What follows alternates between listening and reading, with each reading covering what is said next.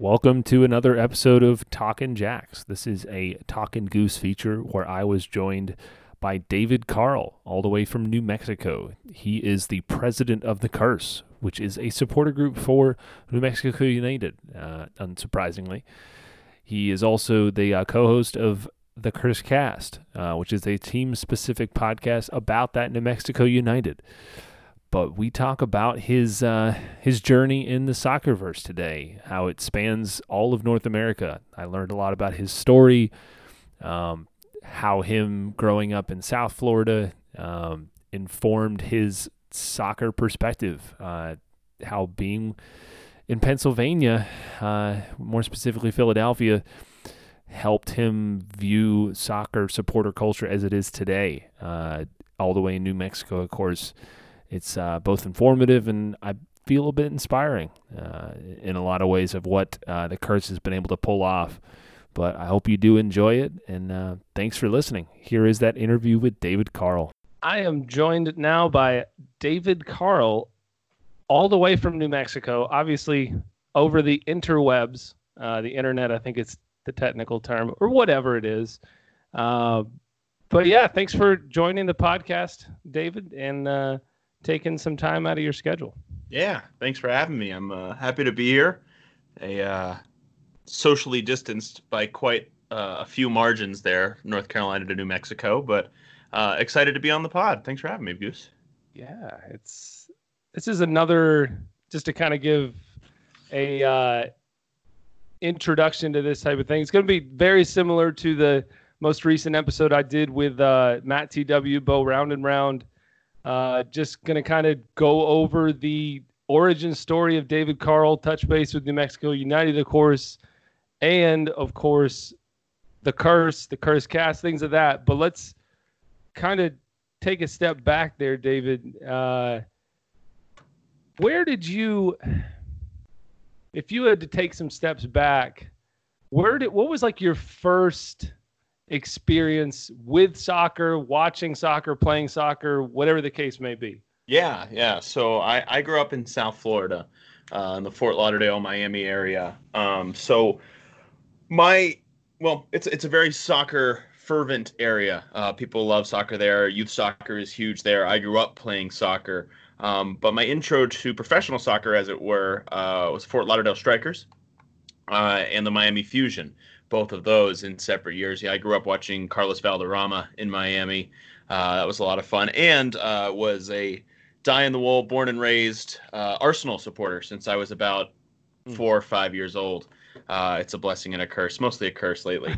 So since I was a little kid, it's just been in my blood. I've been supporting Arsenal forever, and again, it's just something that I fell in love with. I've always loved sports. Sports is great, but for me, it was always soccer over everything from a young age. Really? So would you say your first sports love was soccer, or? Yeah, okay. Yeah, I would say so. Like I said, I grew up on it. I liked baseball. Baseball was always fun for me. And growing up in South Florida was really cool because you had all these minor league teams. And so, we were in Miami, Fort Lauderdale, but we could go over to Jupiter and watch the Hammerheads, or we could go to Tampa and watch the Yankees. And there's 6, 7, 8 teams there that you could go see. And we always had fun with that. But for me, it was always the Strikers matches and the Fusion matches that I loved more than anything. And the occasional times where you could see some English soccer on TV back then didn't happen all too often. But when I could, I would get the Arsenal highlights. I would see what I could see on the old-timey Sports Center with Dan Patrick and Keith Olbermann, and get some soccer highlights when I could.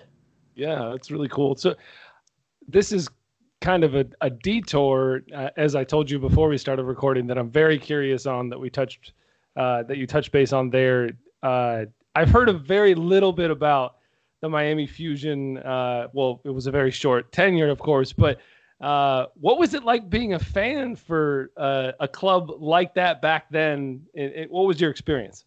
Well, I mean, one of the cool things looking back on it was just how awesome it was to go to a stadium every week or whenever we would go, as historic as Lockhart. You don't realize how historic that is until you look back on it. And I mean, it's one of the birthplaces of American soccer, really. One of the kind of the founding fathers of U.S. soccer stadiums and soccer-specific stadiums. And I loved it there. And I actually, when I was in, I think, 8th grade, we played our middle school championship game on Lockhart Stadium's field. It was so cool.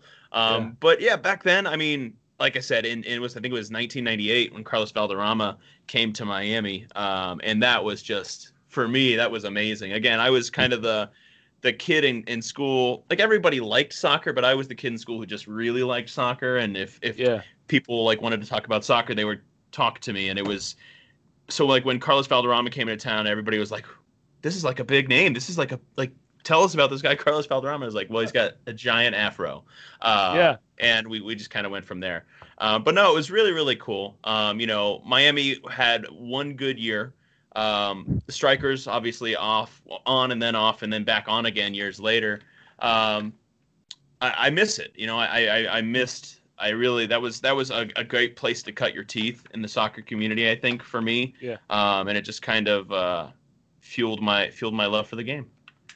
How do you think attending, being a sport, or whatever you want to call it, of the Fort Lauderdale Strikers and the Miami Fusion, and in general that area of soccer or area of Florida, informed how do you think it informed your fandom nowadays? Not to jump too far ahead, of course. Sure.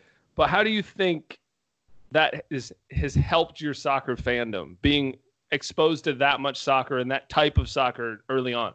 Yeah, I think part of that, I wasn't what I would consider like a supporter back then. I just went with me and my family would go to a game every once in a while. We would go, and it was a lot of fun. And I had a jersey, and I loved going to the games, but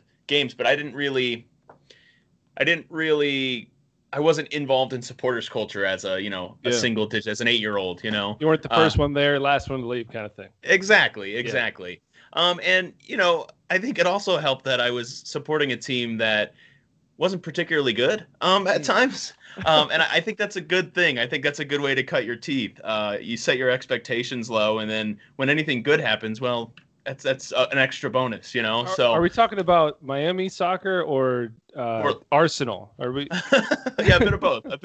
Well, good back then. Those were the glory days. Yeah, true. Sorry. Yeah, I'm a more recent Arsenal supporter, so it's all I know is pain, unfortunately. Yeah, you get used to it, man. It's pretty terrible. It's pretty awful. Yeah. But no, it was a lot of fun. And I think another thing that I really liked about it, and again, this may seem a little counterintuitive, is that the club didn't draw particularly well. They started off like a bat out of hell. I think they had like 20,000 at their first match or something like that, which was great. But as they stopped performing as well, Miami sports fans are notoriously fickle. They've got other things that they'd rather do. That's why the Marlins don't draw, and the Dolphins don't draw, and the Heat and the Panthers don't draw. So when the Fusion started losing matches, people stopped showing up, and they lost something like $250 million over the course of their existence. So it was, I think, again, good to see, for me anyway, good to be part of something that failed early, so that I could really appreciate when things go well, if that makes sense. I think it's got to be interesting. I would, I don't know how to nicely put this, but I'll put it this way either way. I think you learn a lot as a soccer fan and a sports fan in general when your team isn't very good. Yeah. Quite honestly, or it's a roller coaster in a lot of ways where you don't know what you're going to get into week to week, or when you're, I guess, punching up on other competition or whatever the case may be. Sure. I definitely think I wouldn't say that I've been on the reverse side of that, and I would like to have been a supporter of whether it's a soccer team or any type of a team that's been really good. But yeah, I think there's definitely something to be said about, like you said, sharpening your teeth, I guess you could say, in a situation that isn't perfect. Yeah. I think there's something to be said about that. Independence, we're going to be good this year, man. We are undefeated, or That's right. beatless, as we call it here. And hey, if we end the season right now, I think we're third, and that technically means we've made the playoffs, and we're hosting a playoff game. Yeah, we're winless. We're winless, and I think we're like 14th or something. So not no. so great. Yeah. Standings don't matter though. Yeah, that's right. Power rankings don't matter. Those things are all silly until you're on top of it.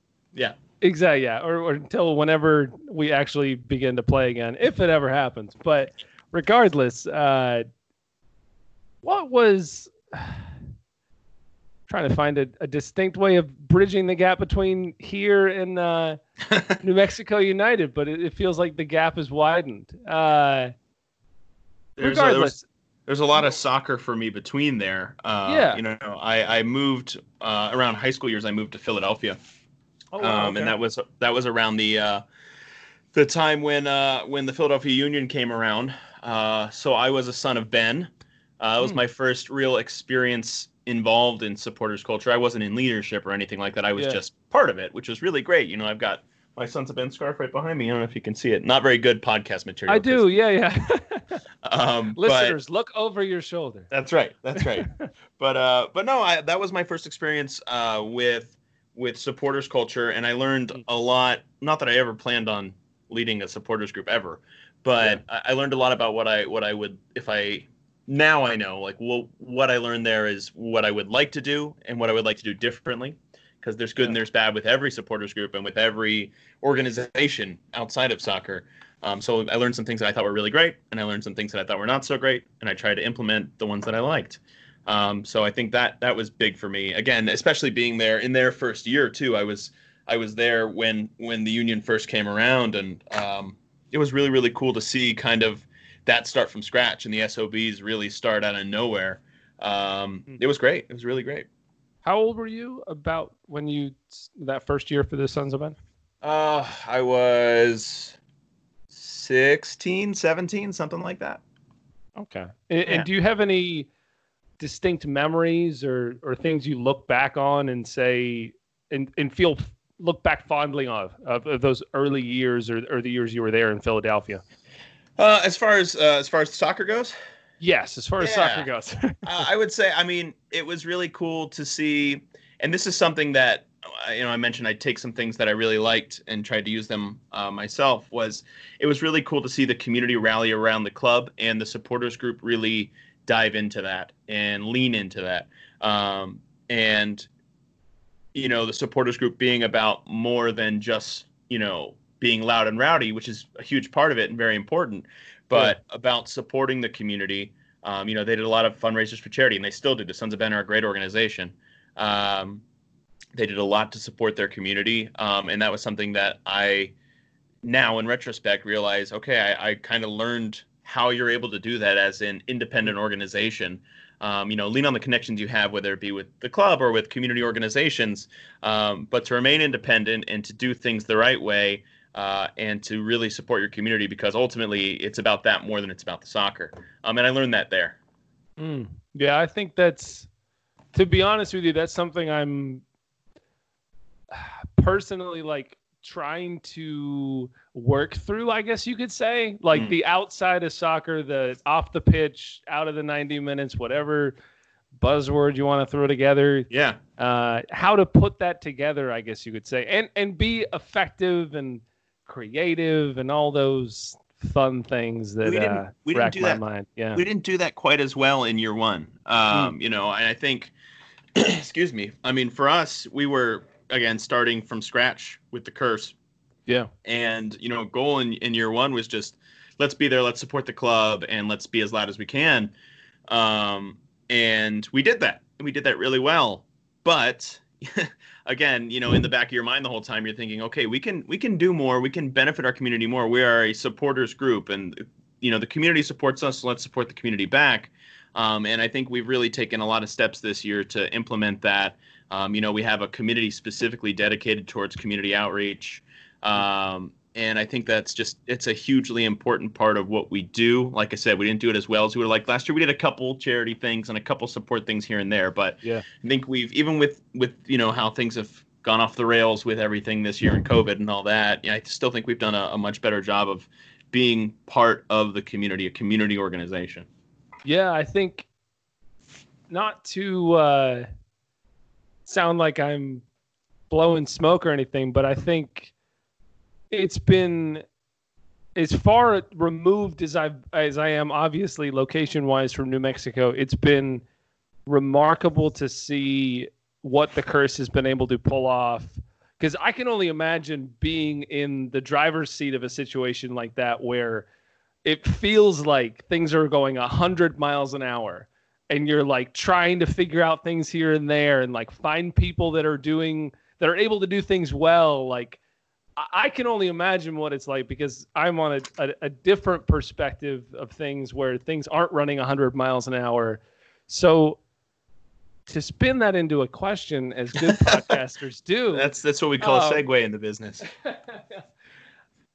What was it like in the very early on where I imagine, correct me if I'm wrong, but I imagine you have 150 ideas you want to implement, and then things are going really well, and you've seemingly got all these people that are going to these games. What was it like in the midst of all that? In a word, overwhelming. Yeah. I mean, that's really how you sum it up. But, you know, when we started the group, there were 6 of us. We met at a brewery. We said, hey, we want to do a supporters group. Let's figure it out. We came up with the name The Curse that day. One of the guys had like the whole story behind the name, which was we can get into, which is an amazing story. But yeah. It's so we have all these ideas and we're writing all this stuff down, and we're like, all right, we got to come up with a logo, and we got to figure out how to get like a bank account, and how do we do all this stuff? None of us know what we're doing. And our goal, we set a goal that day at the brewery there, Steelbender Brew Yard. I remember it. And our goal was, all right, by the end of the year, end of season number 1, our goal, we want to have 50 members. We want to be loud and have 50 members by the end of the year. By the end of the year, last year, we had 550 paid members, which is way more than we ever expected. And it was so that gets to your point where you're saying, you know, it's going 1 million miles a minute, and you have all these people. When you have that, you know, level of interest, the club just caught on fire in the community. And I don't know how much you know about Albuquerque or New Mexico. It's kind of it's a down on its luck state. You know, we're a place that people talk down to us a lot. People, you know, whether you're from Texas or Arizona, you think you're better than New Mexico, you know? And I think the state just identified so much with this club whose identity was, you know, you can talk smack on us all you want, but we're going to be really good at this. And it resonated so well with people. And so when people got on board with that, and then they came to a match and they saw us with our smoke bombs and our flags and our drums, they wanted to be part of that. And it was tough to keep up. It really, really was, which is, again, a good problem to have. But we're like, okay, we got to put in another order of scarves. We didn't expect this, but it's, you know, at the end of the day, it's still a problem, which it's got to have a solution ultimately. Which, like I said, I can't even imagine going through an experience like that, because I would be in the same position as you, thinking, okay, 50 members will be great. If we have 50 members, we'll be fantastic. And you've got however many times that is. I'm bad at math. Going to self-identify at that. But so what was it like being in the midst of all that? Do you think that, and to actually ask a question, what do you think New Mexico United did really well to get those people to go to games, to want to be involved with the curse? Was it leaning into that underdog mentality, or what do you think it was that New Mexico United did really well? Yeah, I think it was a perfect storm of leaning into the underdog mentality, first and foremost. You know, you can talk smack all you want, we'll just beat you on the field. And then a big part of it was this state has been a soccer state for a long time, and I think a lot of people just didn't know it.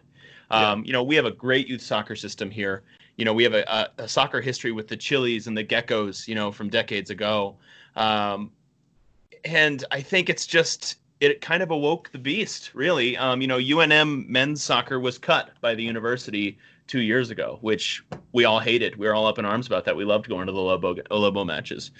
And so I think it was an outlet for the people who were missing soccer there. I think it was an outlet for families who wanted something to do on a Saturday night.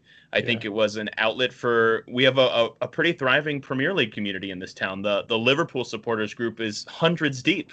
You know, it was a sleeping giant, I think, of soccer fandom. And it was just the match when the gas was already in the room. Yeah. So it was just catching that fire and moving in a direction that, something positive that can be done with fire. I don't know where I'm going with that, but it's all to your point though, positive. You know, it's the club is so involved in the community and is so community focused, and I think that's what makes a successful club, in my opinion, is just one that cares so deeply about the community, and we've really kind of followed their example on that and made that our mantra as well. Is just, it's community first. It's about our people. And you know, when the club announced the name United, I kind of rolled my eyes. I was like, okay, great, West Ham United, Manchester United, whatever. But you know, after a little while, it's like, you know what, this makes sense. You know, we are a state full of disparate people and disparate cultures, and people who, you know, before might not have looked at each other twice, but when we wear black and yellow, it's united, and it's really different, and it's exciting. Yeah, I think I was as a I guess New Mexico United East supporter, whatever. Supporting. Although no past tense, no was. You are. Yeah. I am. Yes. Sorry.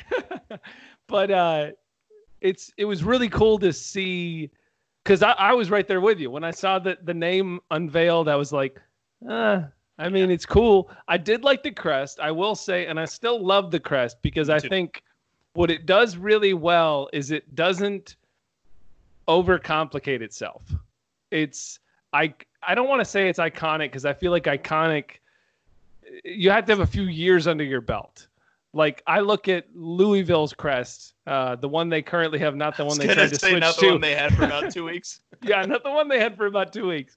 But I look at Louisville's crest and I'm like, I can draw an identity from that crest because it has some years to it and that kind of thing. Obviously they felt different, which I totally get, and that's a whole nother thing. Sure. But it was really cool to see. And to be honest with you, to answer your question from before about what I knew about New Mexico, Albuquerque, all those things, I've learned everything from New Mexico United. And I think it's also been really cool to see from a distance what they've been able to create just as an online family presence and that type of thing. They are, I guess you could say, a generic soccer team name, but they are a united community. It really feels like they're pulling that off well. So, what would you think at the end of the first year? I'll ask it this way: at the end of the first of the year, what were your feelings about the club? What were your feelings about how you went into the season and your expectations therein, I guess you could say? What were the overall feelings? Because it was a very positive year on the field, but at the same time, it was an up and down season, I guess you could say.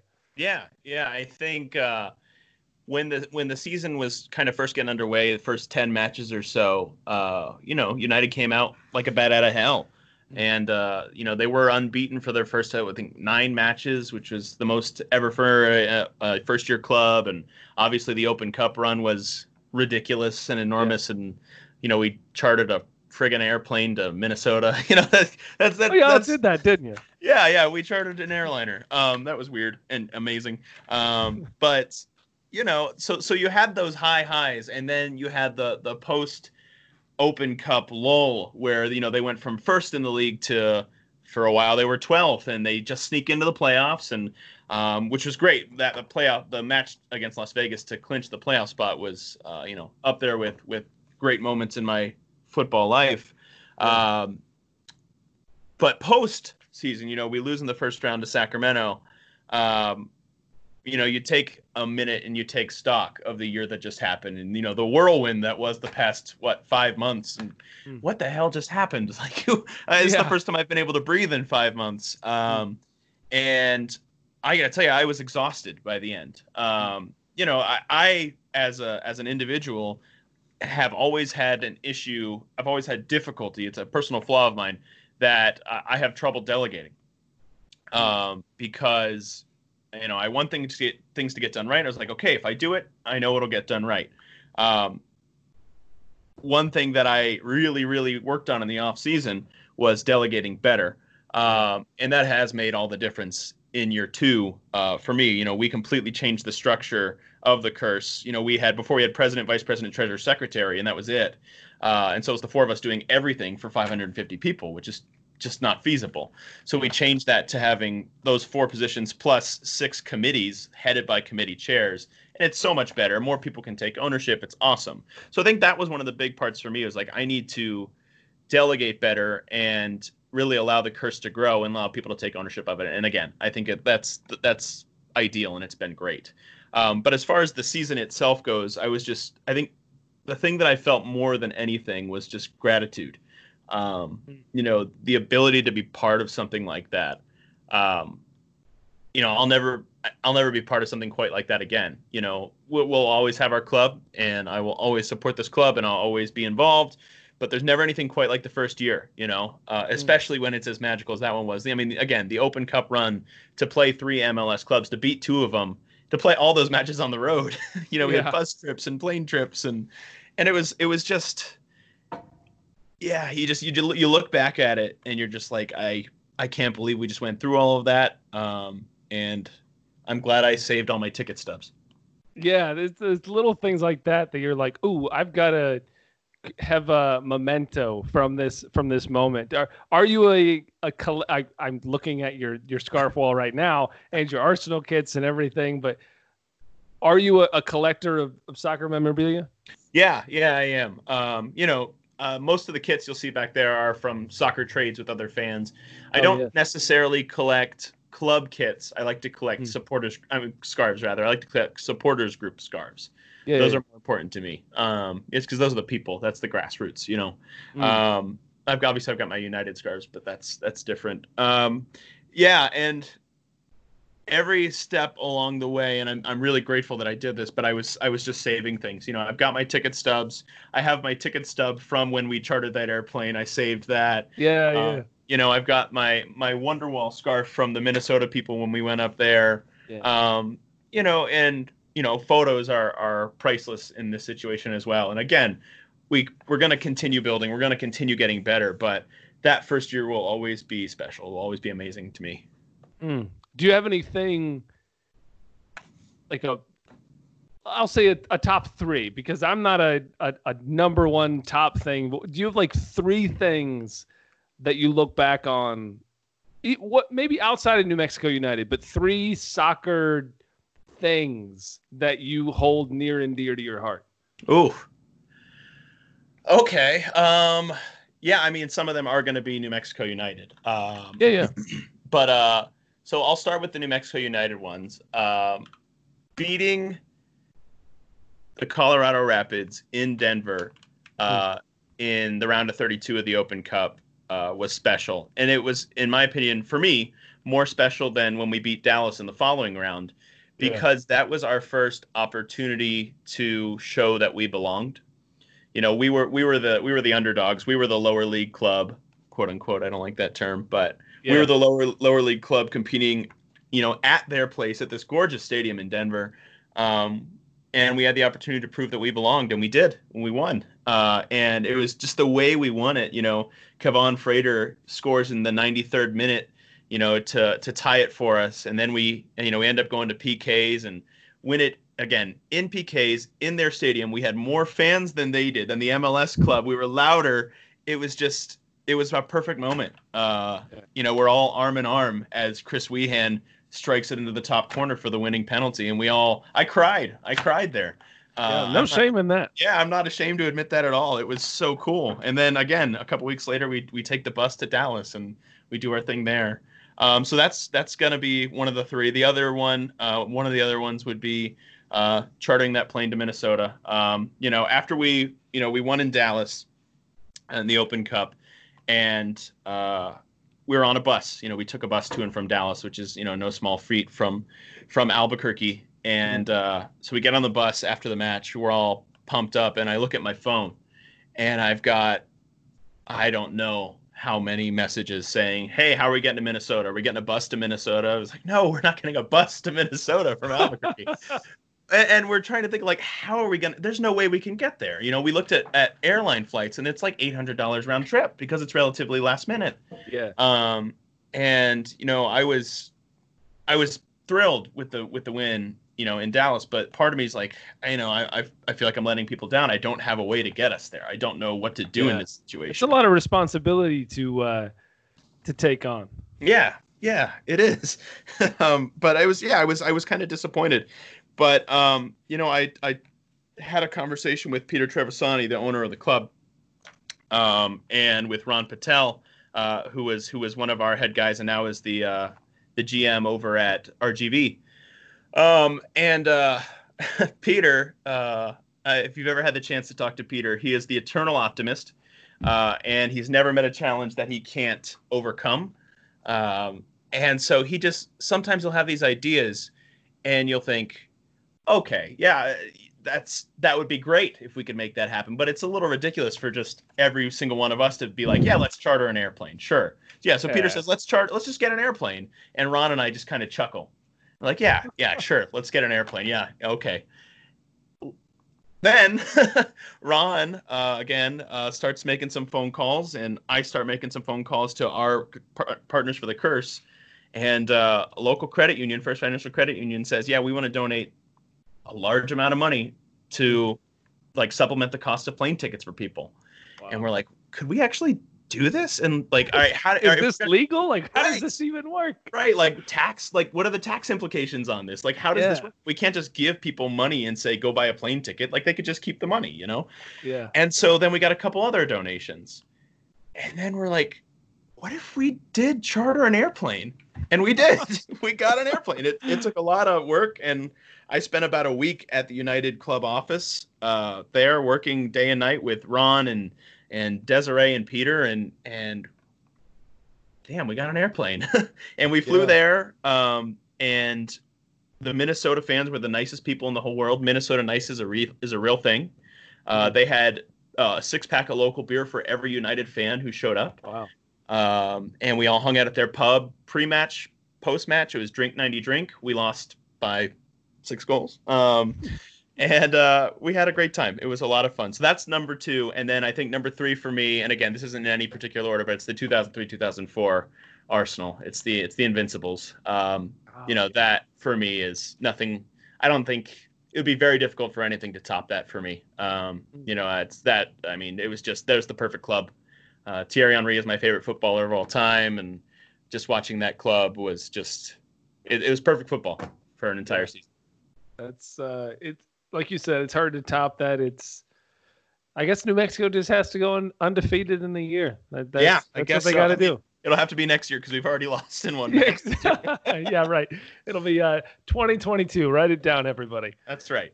And to transition, something I'm very curious on from a personal standpoint with you, how did you manage all that was going on with the success of the club and the U.S. Open Cup run and all these members coming into to join you in this group?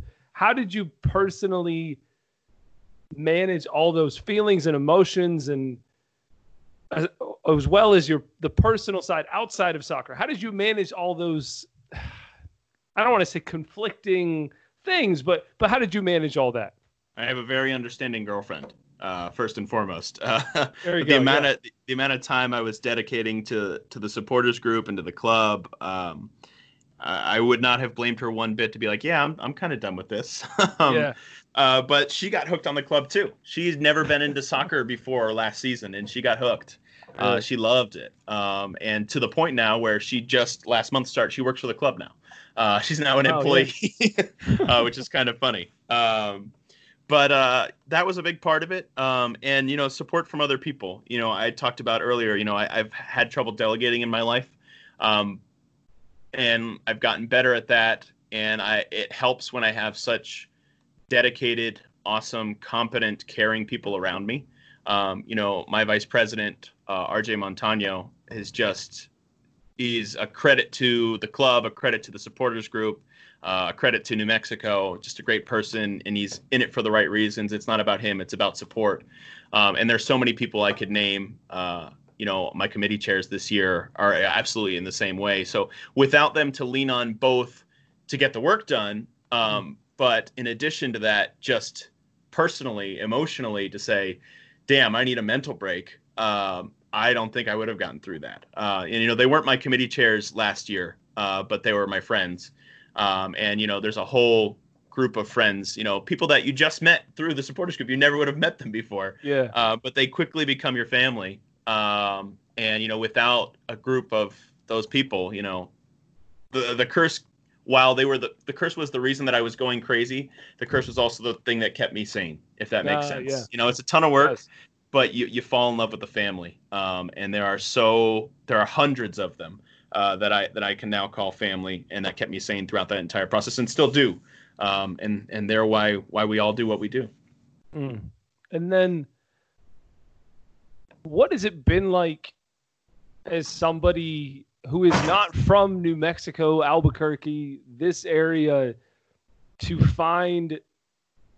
I don't want to assume too much, but I think I can say this, that you've found an identity in the club, in a local tie to the area. What has it been like to have something you love so dearly, being soccer? What has it been like in that case? Yeah, I love that question. I told you I moved around quite a bit. I lived in 7 states.